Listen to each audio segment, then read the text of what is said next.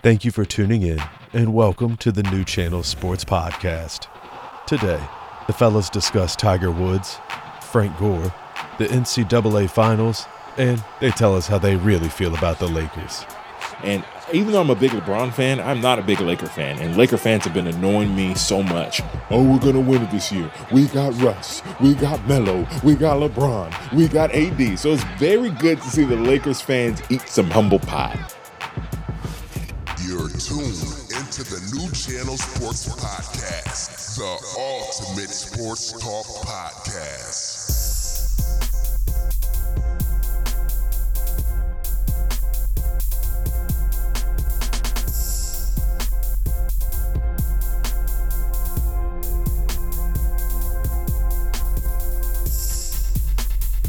Welcome to another episode of the New Channel Sports Podcast.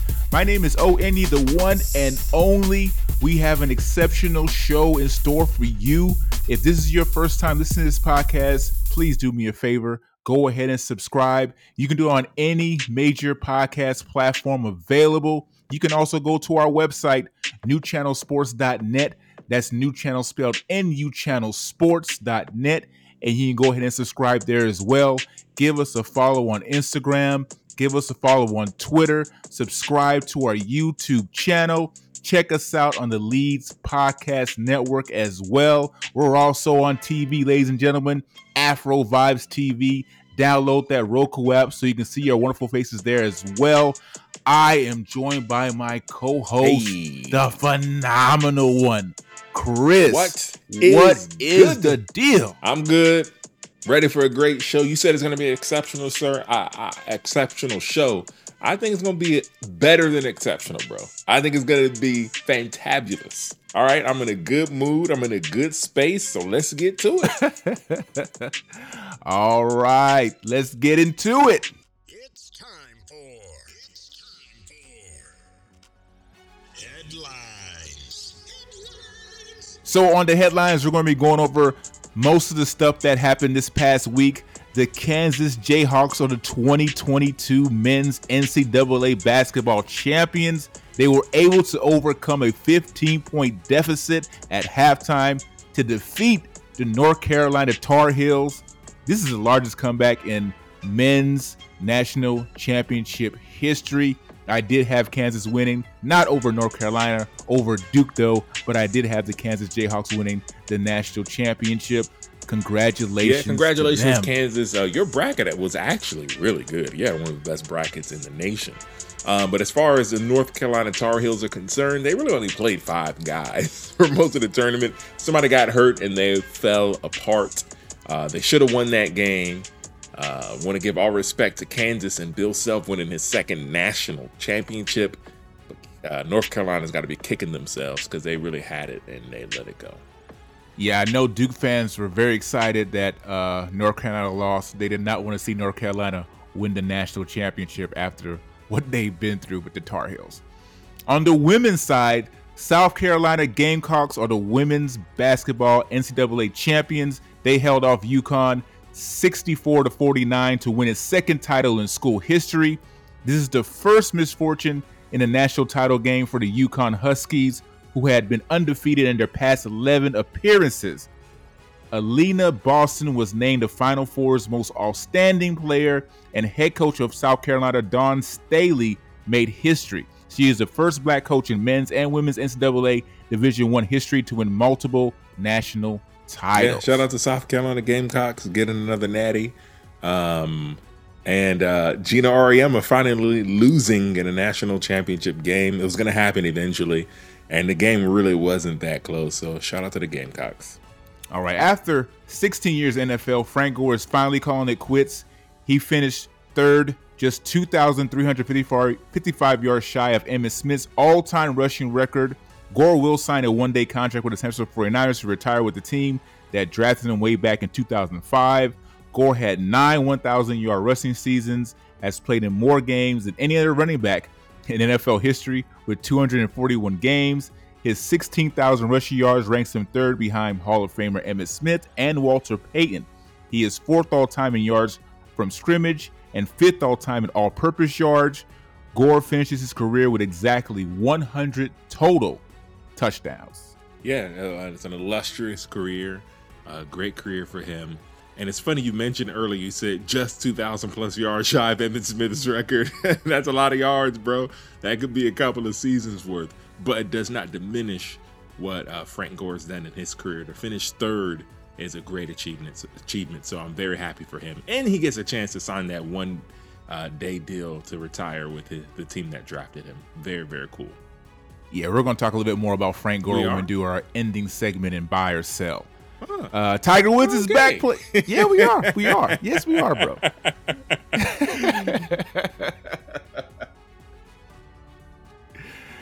Tiger Woods is back playing golf. The 5-time majors champion is 2 over and is currently tied for 19th going into the weekend.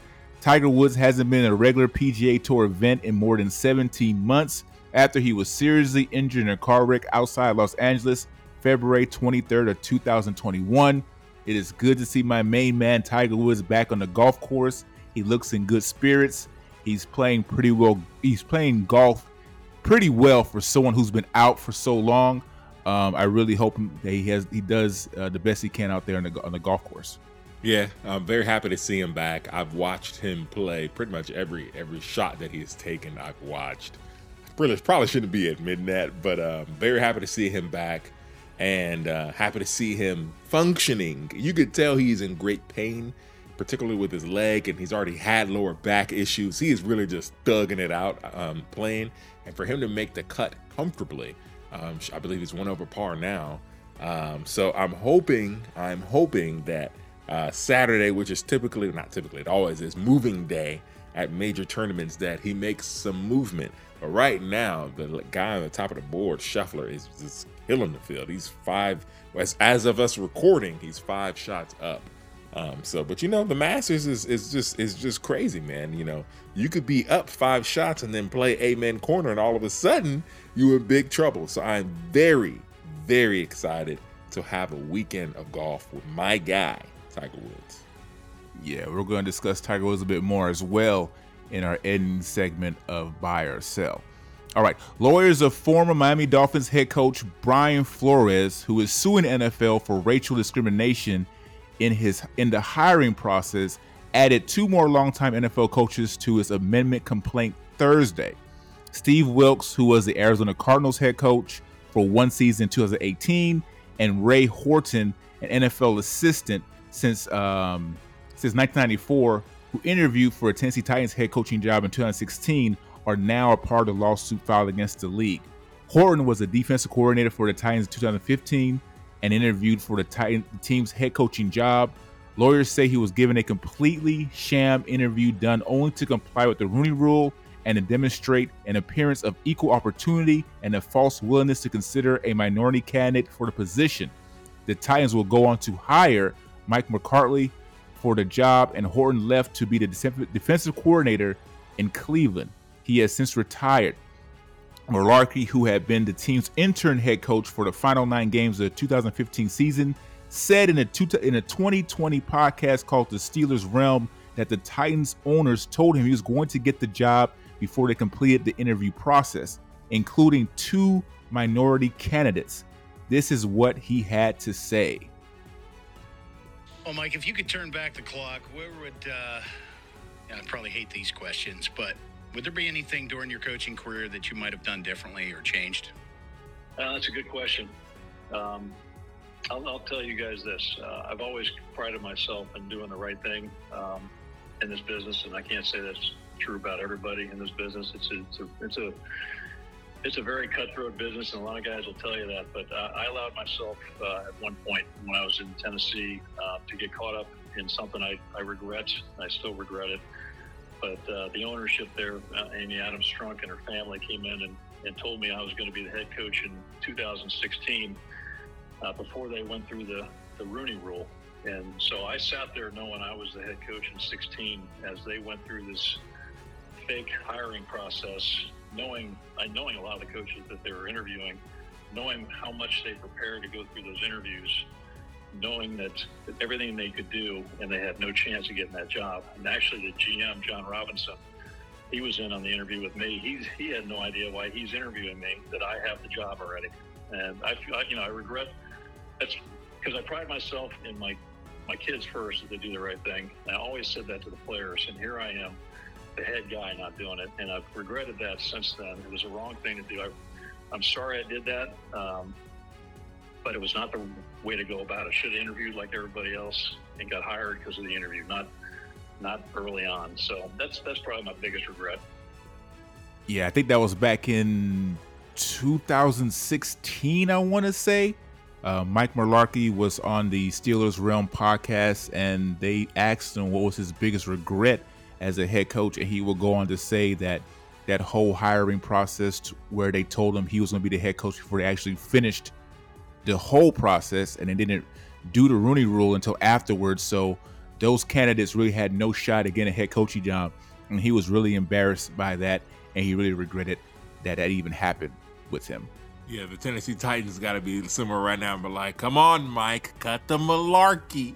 I mean, this boy came on that radio and was snitching on everybody. It's like, yeah, well, the owner came in and told me I had the job, and the GM really knew I had the job, but yet he was still interviewing me. He wasn't just saying, man, he was dropping names and titles, and somehow we completely missed that interview because the first time I heard of it, and I'm assuming for many of our listeners, the first time you heard of this interview was when we see this Brian Flores lawsuit and the two gentlemen that have joined the lawsuit. We've known for years that I shouldn't say years, but we've known for a while that Steve Wilks' firing was disgusting. It was way too quick. He wasn't given any opportunity there with Arizona.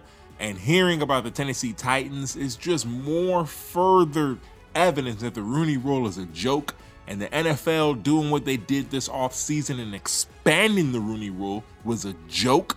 And it's just, for me, it's disgusting. That's the only word I would use to describe this. And think of the word disgusting the same way Joe Buck said, that is a disgusting act by Randy Moss when he mooned the crowd in Green Bay. That's exactly how I feel about this. Disgusted.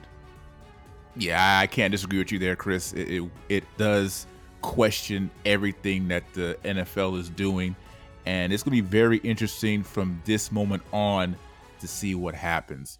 That was headlines, ladies and gentlemen. Let's get right into our show. Boy said. Who? Uh-oh. You hear what your boy said? Who, my boy? Take a listen. Who else you want to play with? In today's game, Steph Curry. Yeah. Steph Curry's the one that I want to play with.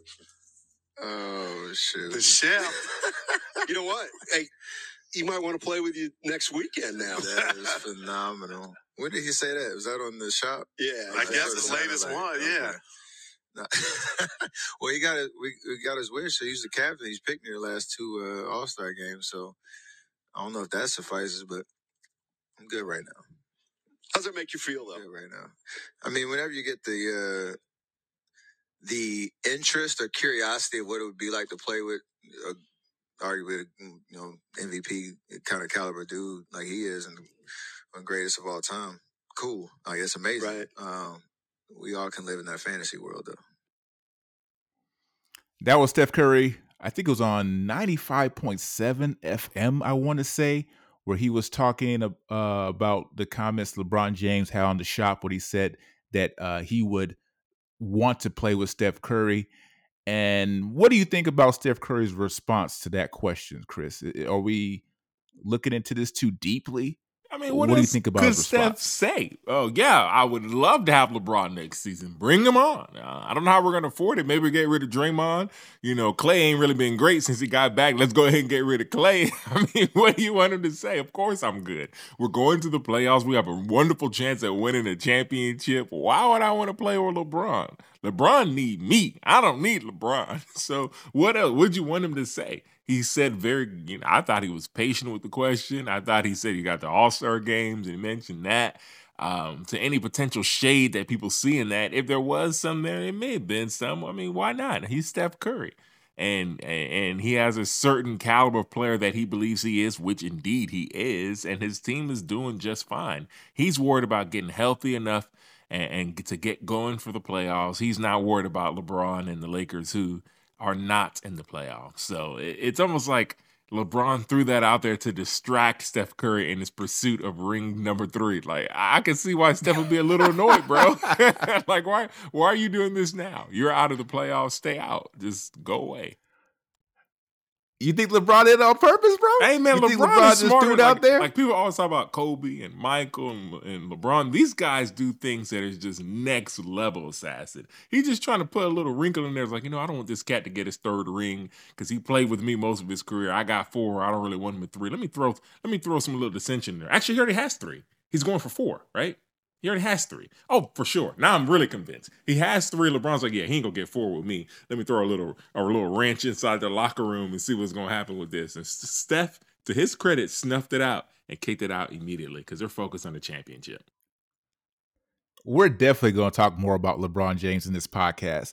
But as far as what Steph had to say, where he's like, I'm good right now, he just nonchalantly said, I'm good right now. I thought there was a little bit of shade, like you said, towards that. I think there was a little bit of disrespect when he said that as well. Him and LeBron have a kind of iffy history, if you want to say. Yeah, LeBron chose him 2 times in the All-Star game or whatever. But I think now LeBron is trying to get into his good favors because of that rocky history that they had at the beginning of each other's careers. So I think there's a little bit of disrespect there when you hear how Steph says it. He's like, nah, I'm good right now, man. Like, I don't need you to win any championships right now. Like you said it, Chris, LeBron needs Steph right now more than Steph needs LeBron.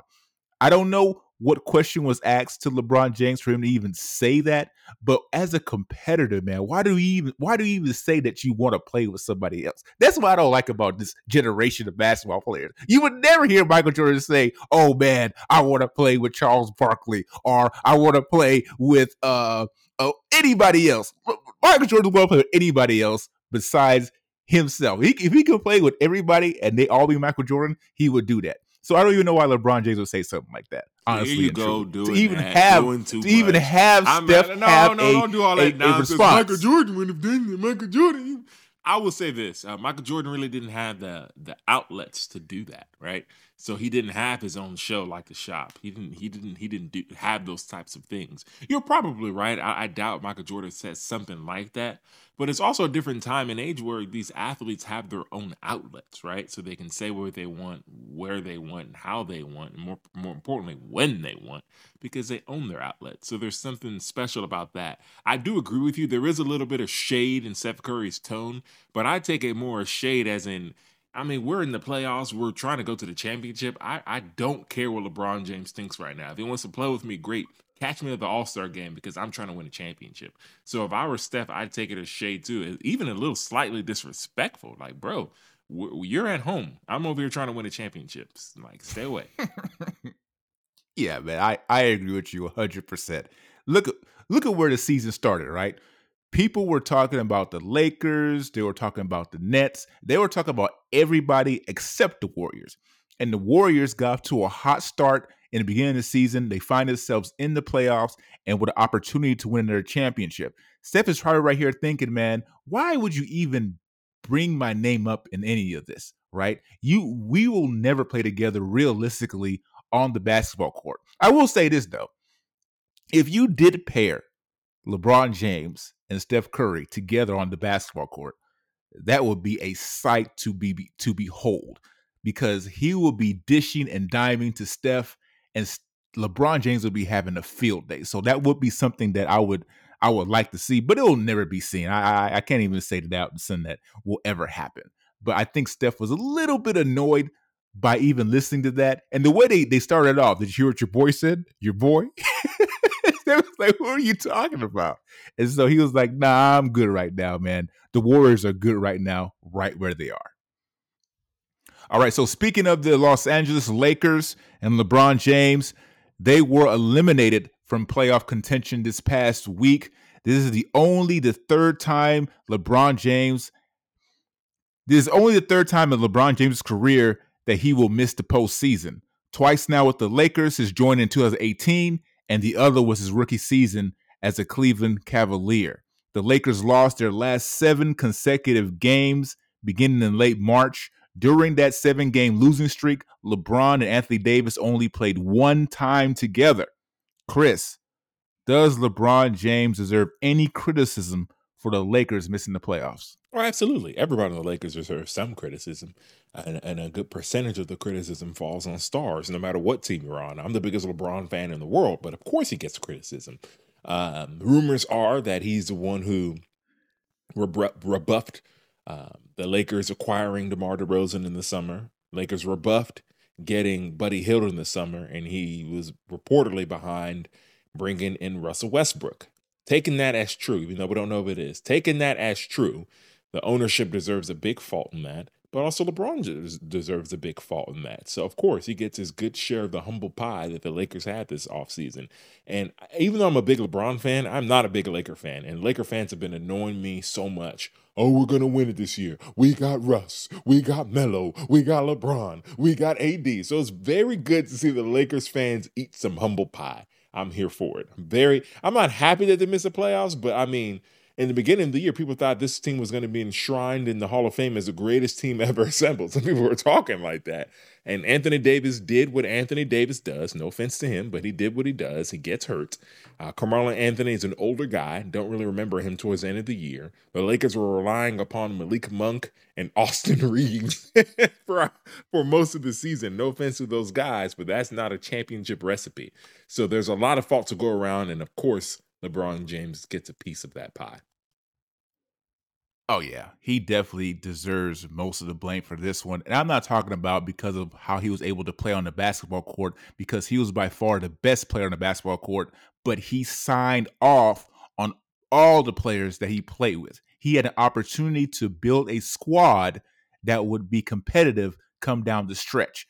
This team right here is very reminiscent to that team the Lakers had when they had Kobe, they had Steve Nash, and they had Dwight Howard back in the day. Everybody thought when that team was assembled that, oh, they were going to be on the way to a championship. I remember when it first happened, our cousin was like, this isn't fair, man. The NBA needs to look into this. Why do they have all these big-time players there? And that team did not do anything. And it was because of injuries as well, and because they didn't mesh also. This team did not mesh. They have a lot of things to do in the offseason to get this team back to the status of being the Los Angeles Lakers. This is not what they brought LeBron James in for.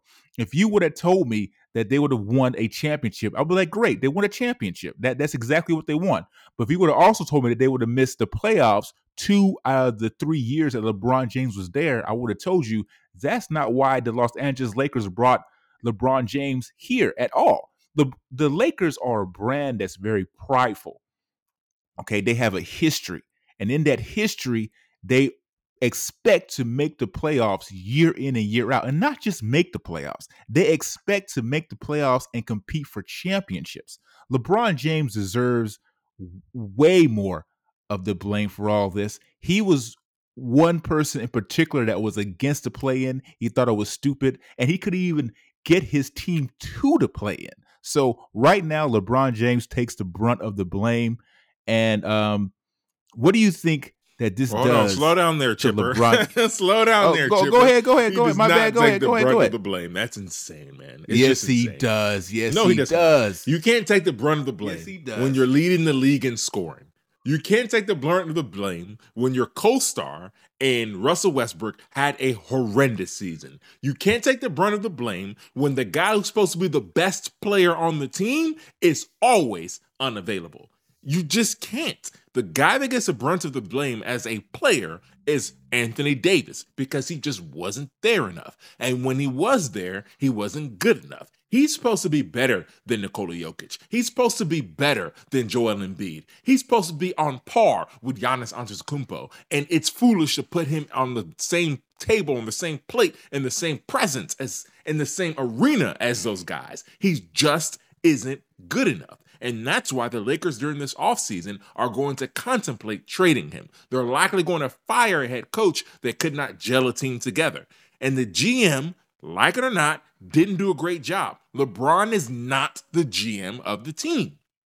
He's not.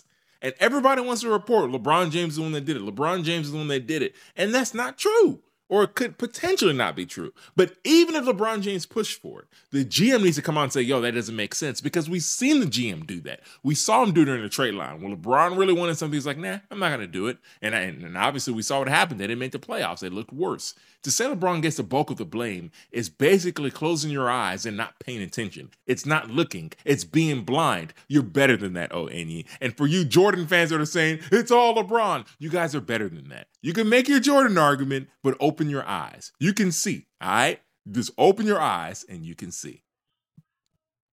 My eyes are as wide open as they've ever been, okay? And for my eyes to be this wide open, I do understand that throughout the course of LeBron James's career, he has made significant decisions in every organization that he's been a part of. So there is no way you can convince me, Chris, that he did not have a major part in assembling this team. And since he had a major part in assembling this team and putting all these athletes together for the Los Angeles Lakers, yes, he does take the brunt of the blame. I would agree with you. Okay, so let's do this. Give me a percentage. Hold on. Give me a percentage. Well, it's more than 50%. Okay. So what that's the brunt. It's more than 50%. So what does Anthony Davis get? Well, Anthony Davis is who we thought he was. He's for you, what does Anthony Davis get? Okay, so let me put it this way. You know, Frank Vogel, right? Frank Vogel gets about 20% of the blame. Then the other half and half go to the organization. Then we talk about Anthony Davis and Russell Westbrook. Then about 55% of the blame goes to LeBron James. He gets most of the blame of what's happened for Los Angeles Lakers this season. Yeah, that's asinine. Guys, thank you so much for tuning into the podcast. I really do appreciate it. I try to be sane here each and every week. I am open to conversation. I'm even open to debate. But this is an asinine position, bro. It just is. LeBron James was phenomenal all year long. If Anthony Davis could stay healthy, they'd likely be in the playoffs. If the GM could put better players around him, they'd likely be in the playoffs. If Russell Westbrook played better, they'd likely be in the playoffs. If Frank Vogel could get better control of the locker room and his players, they'd likely be in the playoffs. There is no, if LeBron played better. He could not play better at the age of 37. There has never been a player in the history of basketball that has played at the level LeBron has played at the age of 37, and you want to tell me he gets 55% of the blame for them missing the playoffs when there's been no other player, including your bestie, Michael Jordan, that has played at this level. You miss me, bro. Look. We're talking about LeBron James here, right? We're talking about arguably one of the best basketball players in the history of the game. And during the start of the season, this team that was assembled was thought to make a run for a championship. Now, when LeBron James wins, or when this team is carried by LeBron James, he gets most of the credit for that.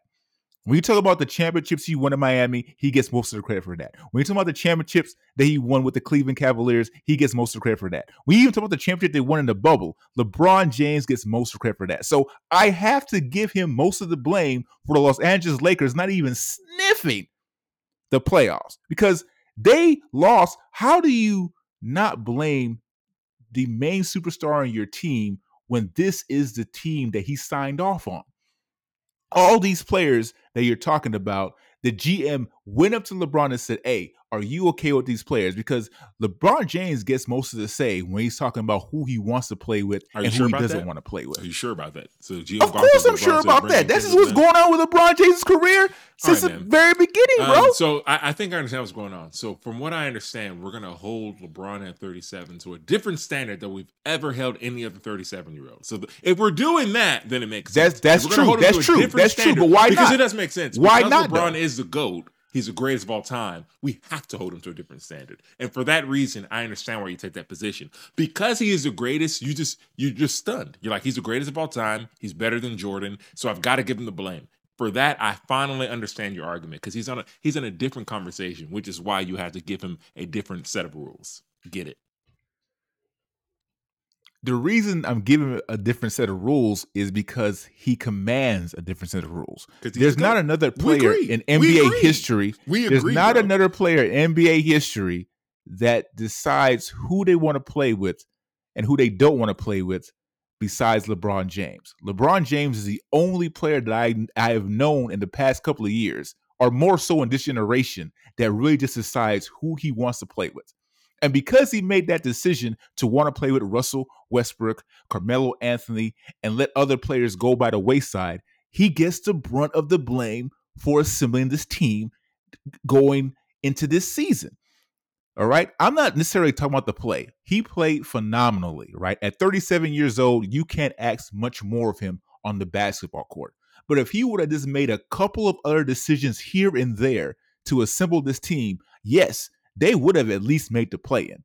And the brunt of that goes on LeBron James. It doesn't matter how poorly the rest of his teammates played. Okay. Because ever since the beginning when he played with the Cleveland Cavaliers, he has had a say of who he wanted to play alongside him.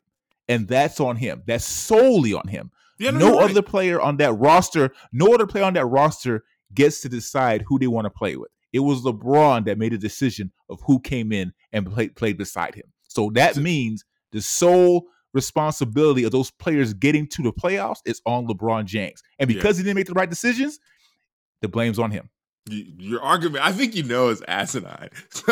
So basically, you're saying LeBron the player, great job. You were great this season. LeBron the GM, which no player's ever been a player GM at the same time. LeBron the GM is your fault. Despite the fact the Lakers actually have a GM. They have a guy who needs to crunch the numbers and make sure trades go through, who needs to make sure they're not over the cap, or at least not over the hard cap. But bump that guy. Forget that guy. Damn with the owner. Damn with the people who write the checks. It's on LeBron. If the toilets aren't working in Staples, or whatever they call it, Crypto Reno now, it's on LeBron. If you ain't got your hot dogs on time, it's on LeBron. If you're outside and you got to wait too long to get into the building, blame LeBron. He put the team together. He put the building. Just blame LeBron. It's always LeBron.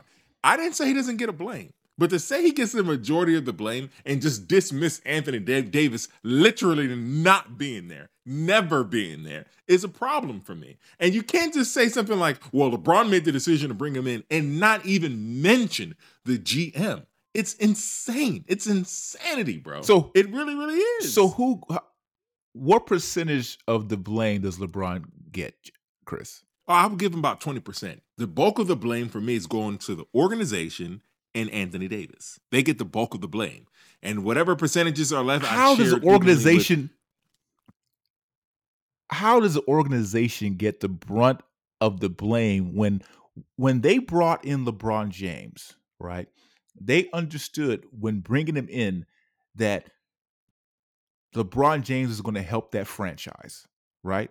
It wasn't the other way around. LeBron James came in, he chose Los Angeles Lakers, and they already gave LeBron James the opportunity by saying, hey, when you come in here, you have the keys, LeBron. Whoever it is that you want to play with, we're going to get that. We're going to do that for you. They did whatever they could to get Anthony Davis away from the New Orleans Pelicans because you know what? That's what LeBron James wanted. He wanted to play alongside Anthony Davis. So they did everything they could to get him to play alongside LeBron James. This situation is exactly the same. He has to take onus in this.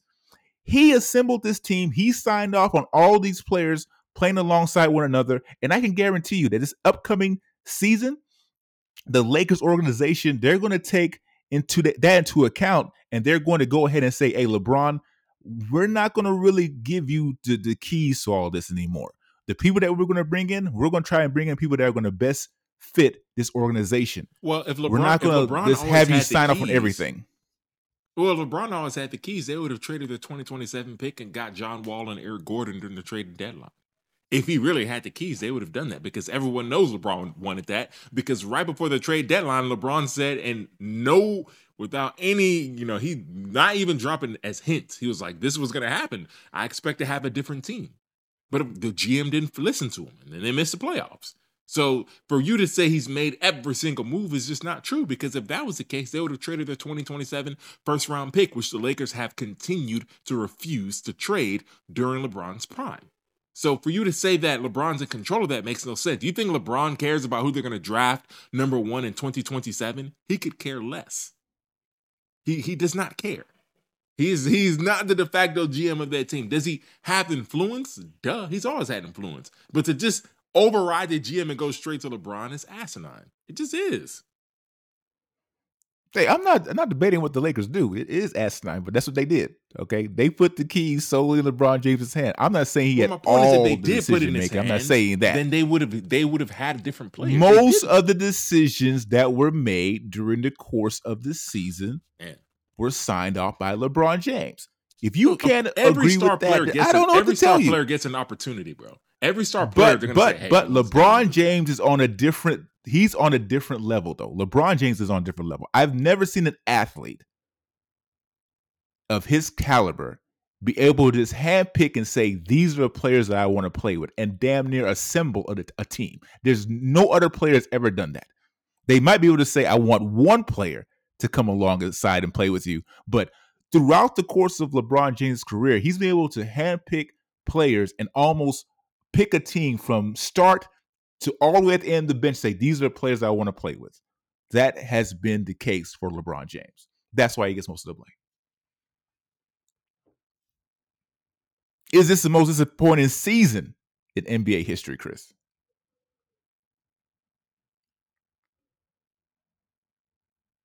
In NBA history? No, definitely not.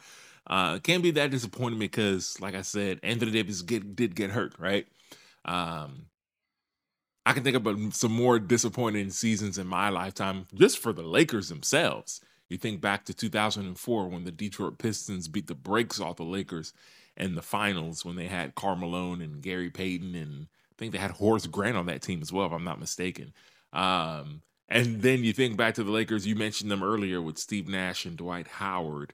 There have been some failed teams in it. You think back to the Brooklyn Nets with Kyrie Irving, James Harden, and Kevin Durant. You think back to the Oklahoma City Thunder. There's so many disappointing teams. This just goes on a long list of many. This one, and a long list of many that never took off. So I think it's right up there with some of the few that I've named. But you don't think it's the most disappointing? Nah, there have been two others that have been worse because LeBron James and Anthony Davis as a core have won championships. So even the failure in, I think it was 2004 with the Lakers when they lost to the Pistons, it was very disappointing. They just were destroyed in those finals. But at the same time, you look back at it and say, they won championships together, right? So it can't be that bad when you've won together. But I think the most disappointing thing I've ever seen is the combo of Kyrie, James Harden, and Kevin Durant. They never even won a series playing together, like actual playing together. Talk less making it to a conference finals or something of that nature. So that's for me, head and shoulders the most disappointing season, most disappointing grouping, pairing I've ever seen in my life. And dare I say, we will never see a combo as disappointing as those three. I wouldn't go as far as say it's the most disappointing in NBA history, but it's definitely disappointing, right? And I think it's disappointing for some of the things that you just mentioned, Chris. The fact that they were able to win a championship in the bubble and then come back and now you make the playoffs, that makes it even more so disappointing. When you talk about Kyrie Irving, Kevin Durant, and James Harden, those guys, they never accomplished anything together. So the expectations for that team wasn't very high anyway because we didn't know what to expect. I'm not gonna say they weren't high. The expectations were okay. High, I was about to but because they didn't do anything. Yeah, no. They were high. The expectations were essentially high for that team, but because they never really accomplished anything, there was nothing to really compare it to. We were able to compare what the Lakers did in that run in the bubble day championship. So when they had more pieces to the puzzle, we thought that maybe they would be able to do it again. And not only that, at the beginning of the season, people were saying, hey, man, this is a good team that was put together and they should make a run for the playoffs. But they weren't even able to sniff a play-in. So I'm not going to go as far as say it's the most disappointing NBA season in NBA history, but it was very disappointing.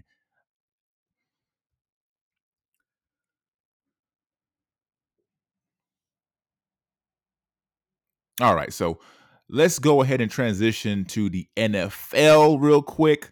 Lamar Jackson is in the final year of his rookie contract, and the reports are that he will not sign a contract extension until after the 2022 season. Right now, it seems that he would benefit from some of the deals that were made, especially the one that was made with Deshaun Watson for the $230 million contract that was guaranteed. The owner of the Ravens says that the situation they're in right now is unique as hell. Chris, what do you think about Lamar Jackson waiting till after the season to sign a new contract with the Baltimore Ravens? Well, we know Lamar Jackson represents himself, and when you represent yourself, I really hope you know what you're doing. Lamar Jackson waiting to get paid scares me. I think he's right in the tier where Josh Allen was paid, and I think Josh Allen got about $100 to $150 million guaranteed, or something close to that. That's essentially what Lamar Jackson is going to get, and that's probably what I would presume the Ravens are offering him. So him waiting for the season to end to negotiate his contract is fraught with danger. I think even if he blew out his knee, the Ravens would still pay him, similar to the Dak Prescott situation. But at the same time, I've just got to ask what he's doing, and I don't know. It's twofold. I think it's one of two things. A, like you mentioned, he's honestly trying to wait for the end of the season, trying to get to an AFC championship, trying to win a championship, and get the highest paid player in the league. I think that's what he's doing, right? There's a potential for that's what he's doing. Is like, I want to show them that I'm the best in the league. And if that's what he's doing, I truly believe that's foolish, because he can get a big deal now, keep it short, 2 or 3 years, 4 years, whatever the case may be, and just re-up in the future. So I just think it's foolish. He's wasting his time and potentially wasting his money. However, if he is holding out because he wants a fully guaranteed deal similar to what Deshaun Watson got, we know that the Ravens scoffed at what the Haslam family did for Deshaun Watson and the Cleveland Browns did for Deshaun Watson. So we know the Ravens don't want to do that. So if he's holding out saying, I want a big deal, I want a big deal with fully guaranteed money, then there's clearly going to be problems. I think the Ravens, whoever's the Ravens representative that said the situation is unique, is onto something from the standpoint of Lamar Jackson representing himself. Who knows if he's even articulated to the Ravens why he doesn't want to sign a deal? Because he keeps saying, I'm going to worry about that later, and I just don't know who truly has his back in this situation, because I think the way he plays, the style of play that he has, it would behoove him to sign a deal now, get the guaranteed dollars now, rather than risk an injury. Like I said before, if he gets injured, I still think he gets paid, but I think that goes down a little bit. I just don't see a lot of upside in waiting unless he wants a Deshaun Watson type of deal. So you don't think he can get a Deshaun Watson type of deal now? No, the Ravens scoffed at what Deshaun Watson got. They thought it really destroyed the ecosystem of the NFL, if you want to say it like that. So absolutely not. The Ravens aren't going to comply with that at all. They're not going to want to give him a fully guaranteed deal. No matter what season he has, do you think there's still an opportunity for him to get that deal if he has a outstanding season? Yeah, he won't get a guaranteed deal. Listen, I think even if they win the Super Bowl and he's the Super Bowl MVP, they'd still buck at giving him a fully guaranteed deal, because the whole NFL saw what the Cleveland Browns did, and they just don't want to repeat that precedent. Because once Deshaun Watson gets that and Lamar Jackson gets that, it's over. It's done deal. It's done so. Every single great quarterback is going to say, I'm getting a fully guaranteed deal. So this is important. And like I said, it really depends on the nuance of what Lamar Jackson is doing. If he's trying to get that fully guaranteed deal, I understand why he's holding out for that. Because he's basically saying, I'm going to play great next season, and you're going to have no choice but to pay me. Fully guaranteed deal. And if you don't, I'm going to take a franchise tag. I'll take another one, and I'll go get a guaranteed deal from someone else, a la Kirk Cousins. So if he's playing that way, trying to go for the long game, and he believes in himself, I mean, that's fine. Even if that's what he's doing, I don't agree with his position at all. Understanding that he was injured last season, understanding the way he runs in the pocket and runs outside of the pocket, I think it really behooves him to take a big deal. But at the same time, if he's looking for a Deshaun Watson deal, I understand and respect his position of waiting until he gets a fully guaranteed deal. Yeah, man, I'm kind of conflicted on this a little bit, because I was under the impression that he's doing this because he wants to kind of prove himself this year and then get the money and then get the bag the following year. Right now, I do kind of like his mentality if that's where he's going, but I don't look at it as being very smart, right? Because he can play the rest of this season. I mean, sign a deal, play the rest of this season, and then do whatever he can in his power to maybe restructure that deal to get to what he wants, especially if he does play well. So right now, I do think that he has to secure the bag first and then worry about everything else. Because the Ravens right now, they have a deal on the table waiting for Lamar Jackson. Like, hey, here you go. This is your deal.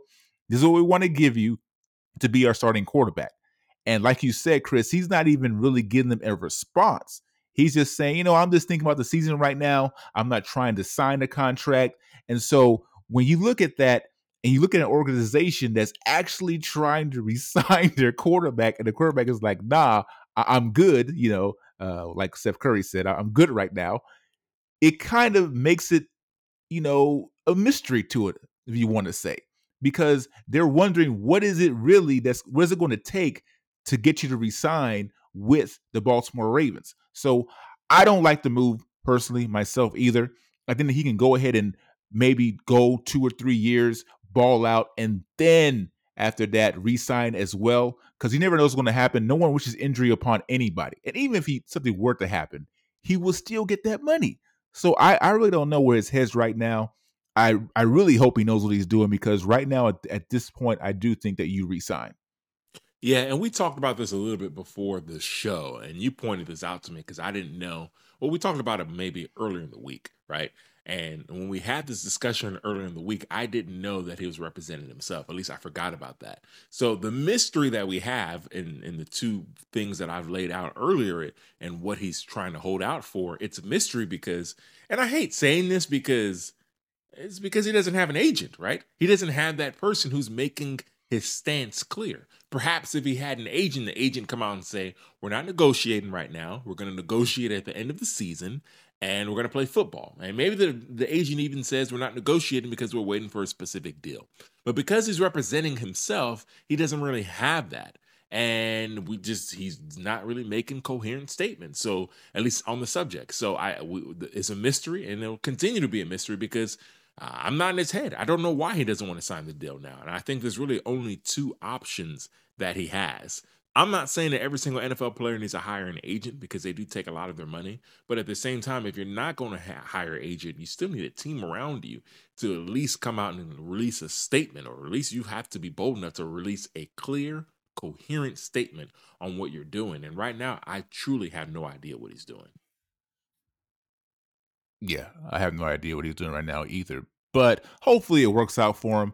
I think Lamar Jackson does have some things to prove this season. And whether or not he has anything to prove or not, the money's on the table. He should take the money. This is not something that I think players should be a part of. I think they should let somebody else handle this side of the equation and try to get them the most money as possible. And then you just concentrate on balling out. That's what you do. So I think that he's putting a little bit more on his plate, and maybe he's actually putting more pressure on himself right now as well to play well. I think it's undue pressure. Just go out there, get the bag, and then worry about your season. Get somebody who's going to understand where you're coming from and what you want to accomplish for the next upcoming years. Yeah, I agree with you there. We saw what happened with Baker Mayfield, even though it's a different circumstance. But we saw what happened when a guy bet on himself and lost completely. I mean, completely lost the bag. So just wish him the best, wish him well, wish him to be healthy. But I hope he knows what he's doing. But even if you bet on yourself, right? If you have an agent or a team around you that knows what they're doing, it's not going to really backfire you that much. Because that agent or that team around you is going to get you the most money possible. No, I don't, man. If you have someone, because I mean, look at Baker Mayfield. Baker Mayfield has an agent. I mean, it backfired completely. You can have an agent or not. I'm just saying, I hope he knows what he's doing and why he's doing it. And like I said, if he's only doing it to save the Ravens, I'm going to prove to you guys that I'm worth the biggest deal in the world. I think that's foolish. I'm not here for that. Sign the deal now, bro. All right. We shall see what happens. Let's end off the show with a little buy or sell. Should he stay or should he go? We tell you on buy or sell. Buying or selling, Chris? Tiger Woods wins another major. I'm going to buy this simply because I'm not betting against Tiger Woods. I'm not betting against Michael Jordan. I'm not betting against LeBron James. And I'm not betting against Tom Brady. So I'm going to buy it. Yeah, I'm in that boat with you. I'm not buying against those gentlemen. Those gentlemen have proven time and time again that they are competitors and that they will do whatever it takes to win. I'll put Kobe Bryant in that discussion as well. I don't bet against them. I'm not going to bet against Tiger Woods. Buy or sell, Frank Gore will be inducted into the Hall of Fame.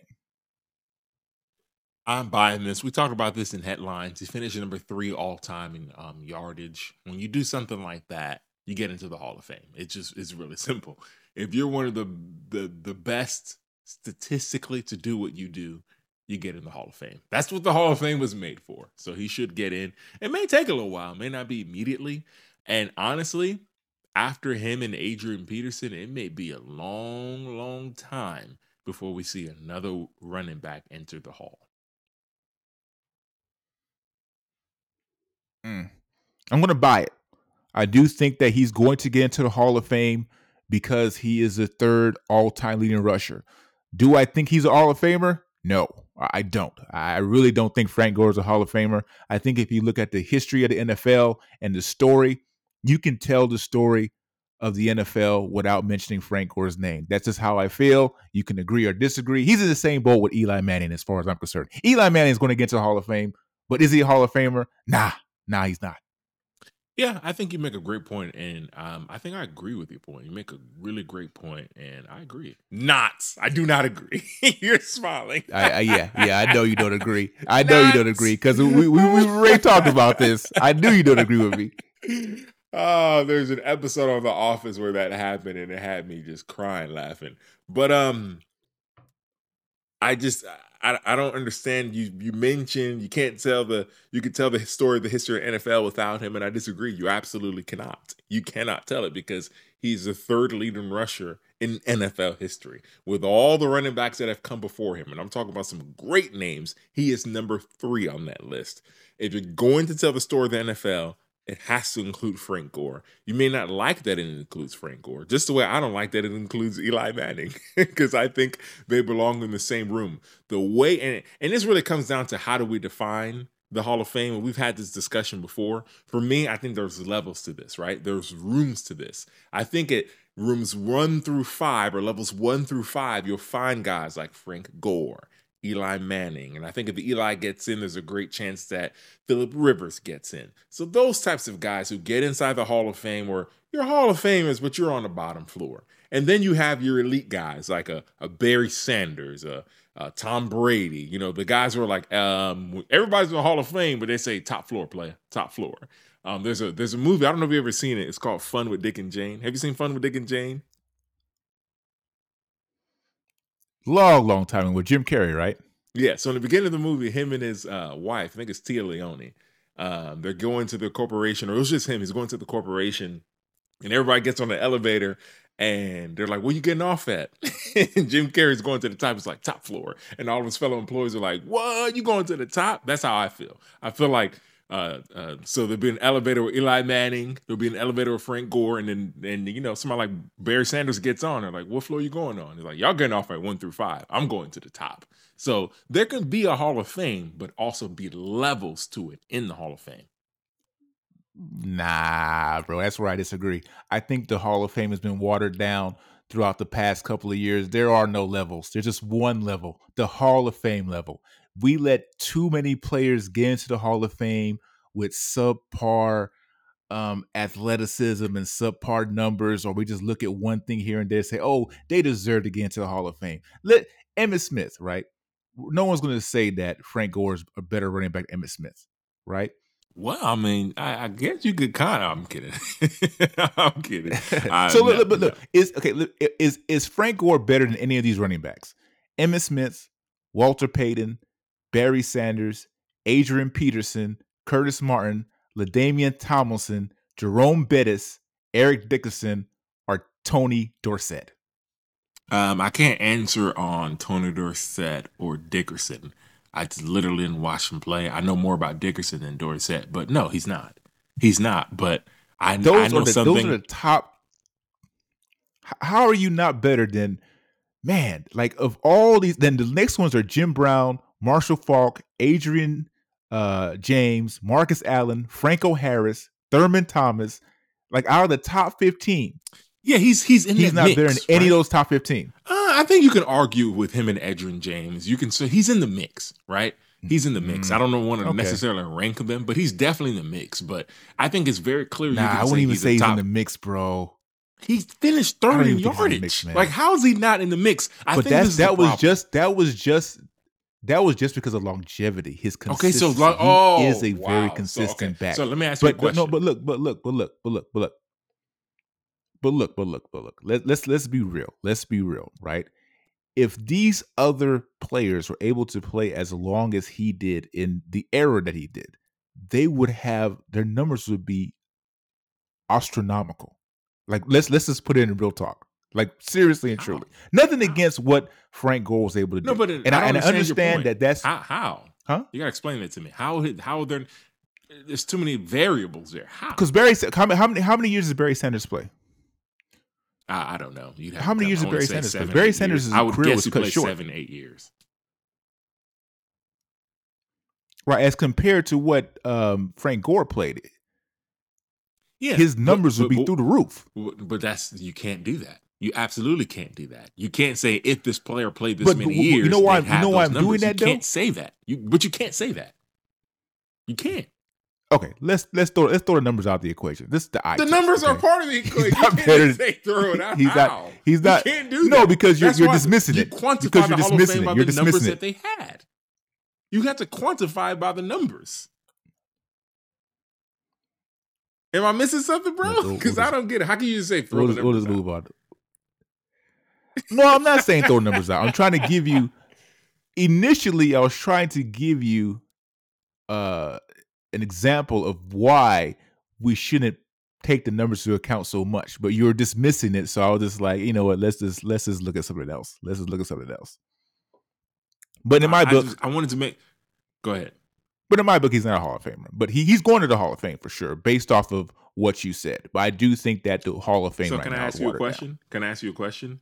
Yeah, go ahead. If he's not going into the Hall of Fame, what's your definition of the Hall of Fame?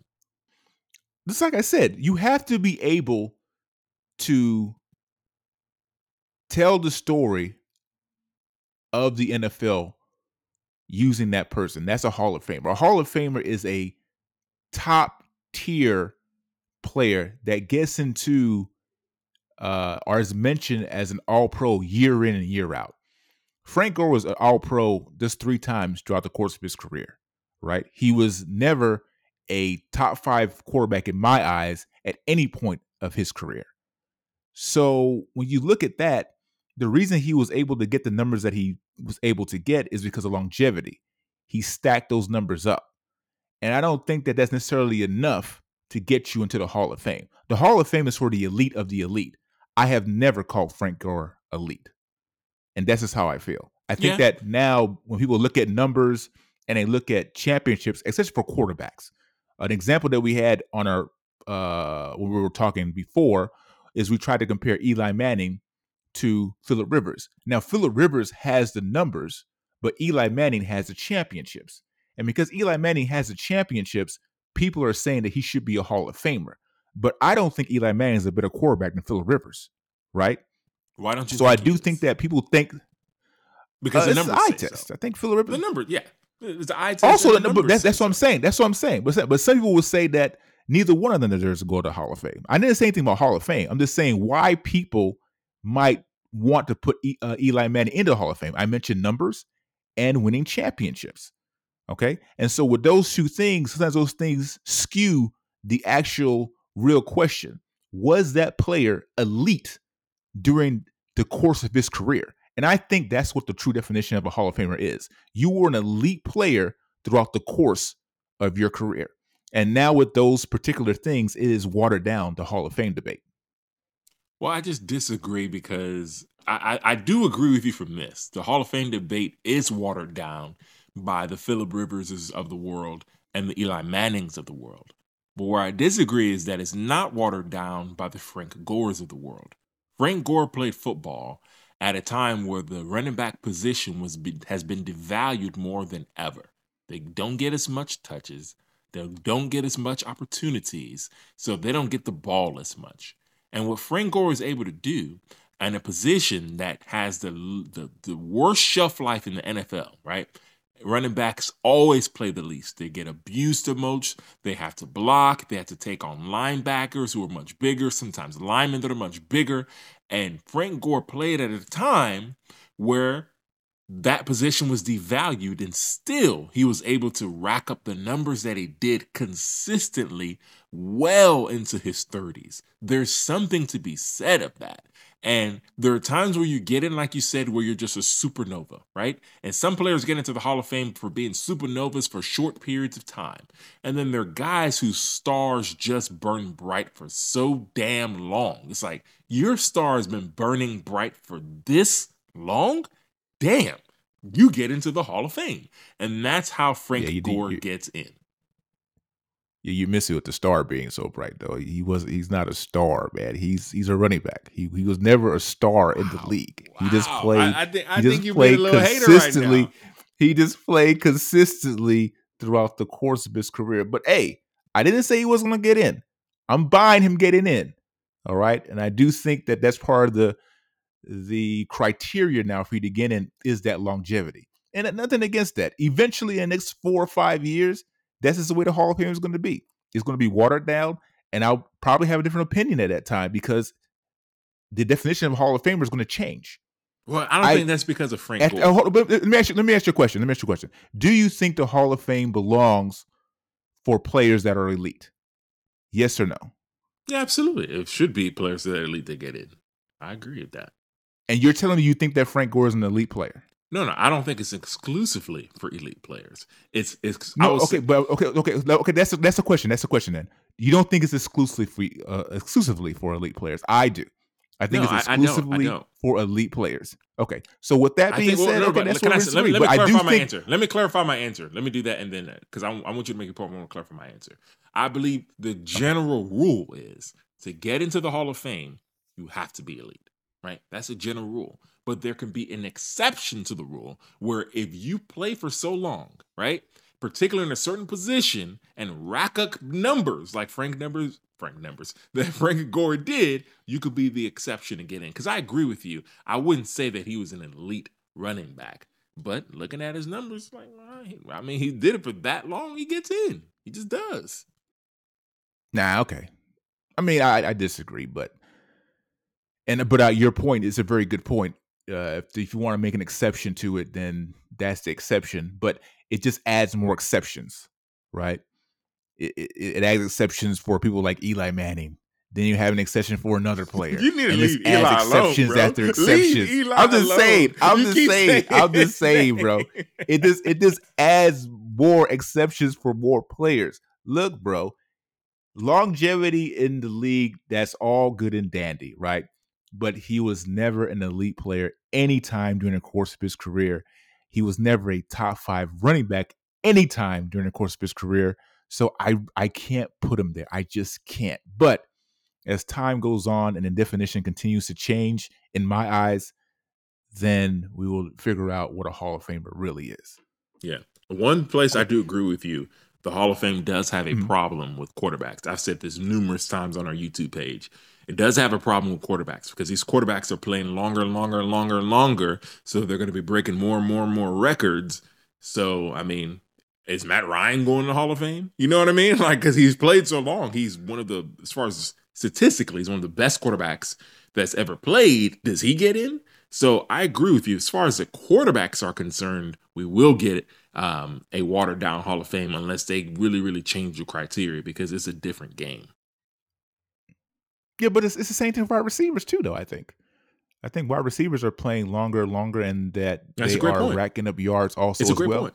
That's a great point. They're not Absolutely. As good as somebody that are. Yeah, so I agree with that. 100% agree. Anyway, all right. So the last question for buy or sell. We're still on buy or sell. Speaking to Arizona Sports 98.7 FM. This past week, Bruce Arians was asked about the Buccaneers offensive coordinator, Brian Leftwich, and had some interesting things to say, right? He said that I get credit and Tom Brady gets way too much credit for what Brian does on our offense. Are you buying or selling that Tom Brady gets too much credit for what is done over there in Tampa Bay? Well, since we're talking about credit, right? Because you don't want to give all the blame to LeBron, so I'm interested to see your answer here. But I think he probably gets the credit that he deserves. And I think he can get his shine, but at the same time acknowledging that Byron Leftwich has done a great job. And I will tell you this, the way I will know how the NFL world sees it is, we've never heard anyone say when it was time to hire the Bill O'Briens of the world that, well, he did great with Tom Brady, right? Never heard that with Josh McDaniels where they say, oh, well, he did great with Tom Brady. So Byron Leftwich should have a job in the NFL very soon because I didn't hear any of the BS when his white counterparts at the offensive coordinator position were trying to get jobs. If I hear when Byron Leftwich is when he is going for jobs and interviews, they say, well, we don't know how good he is because he did it with Tom Brady. That'll tell you that there's something smelly there, right? It smells like, it stank, right? It stank. But as far as Tom Brady getting the credit, I'm here for it. He's done great his entire career. He's made a lot of people on the offensive side look good. I just haven't seen anyone get penalized for that, so it would piss me off if Byron Leftwich gets penalized for that. No, I agree with you 100%. I don't think Byron Leftwich should get penalized for that. He did it with Tom Brady, and he ran that offense. But to say that Tom Brady gets way too much credit for what they did, that's craziness to me. Because without Tom Brady, that organization will still be in the gutter right now. Tom Brady came in there, and unlike LeBron James, he picked the right players to come there and play with him so that he could succeed. And not only did he pick the right players, he got those players. He got those players and led them to a championship. All right. So no, I'm not going to say that he got too much credit. He got all the credit he deserves. Tom Brady is a GOAT. Look what happened with Bill Belichick once Tom Brady left. Bill Belichick has not been back to the Super Bowl. All right. Any other offense coordinator would kill to have Tom Brady as their quarterback. We already know what Tom Brady brings to the table. He is an offensive coordinator in his own right. So yes, he deserves as much of the credit as he gets. Not only because of what he did on the field, but because he assembled an offense that helped him produce. So yes, he deserves all that credit. You know what I liken that Bruce Arians comment to? I liken it to a guy pulling a really, really fine female, and you bring her back to your boys, and you think like, all right, dope. I'm like, how'd you get that? And everybody's like, you pulled that? All of a sudden you get a little mad, like, I got game too, bro. I can do this. And that's how I felt about Bruce Arians. You win a championship, it's with Tom Brady. Everybody's like, well, obviously it's a pretty girl. She did it. She did everything. It's like, no, I did something as part of this too. So I think a little bit of that was shade. No, I can agree with that too. I do think a little part of it was shade as well. But it might have also been him trying to back up Byron Leftwich, right? Like you said, maybe he's trying to make sure everybody knows that, bro. I think it's more shade, bro. Keep it a buck. Let me go ahead and give Byron Leftwich some credit, man. All right, man. Whew, what a show. What a show. If this is your first time checking out our podcast, please do us a favor and subscribe. You can do it on any major podcast platform available. You can also go to our website, newchannelsports.net, and subscribe there as well. That's New Channel spelled nuchannelsports.net. Check us out on Afro Vibes TV as well. Download the Roku app and then go to Afro Vibes TV so you can see the New Channel Sports Show. Give us a follow on Instagram. Give us a follow on Twitter. Subscribe to our YouTube channel. We're also on the Leeds Podcast Network. Check us out there. This has been ONU, the one and only, joined by the phenomenal one, Chris. Until next time, we are out. Thanks for listening to the New Channel Sports Podcast. If you like the show, feel free to leave a comment and a 5-star rating. Your support is very much appreciated. Also, don't forget to subscribe on Apple Podcasts, Stitcher, Podbean, or on our website, newchannelsports.net. That's New Channel spelt N-U, channelsports.net. Got a sports-related question for the crew? Just leave a voicemail on our website. Till next time, have a good one and stay safe out there.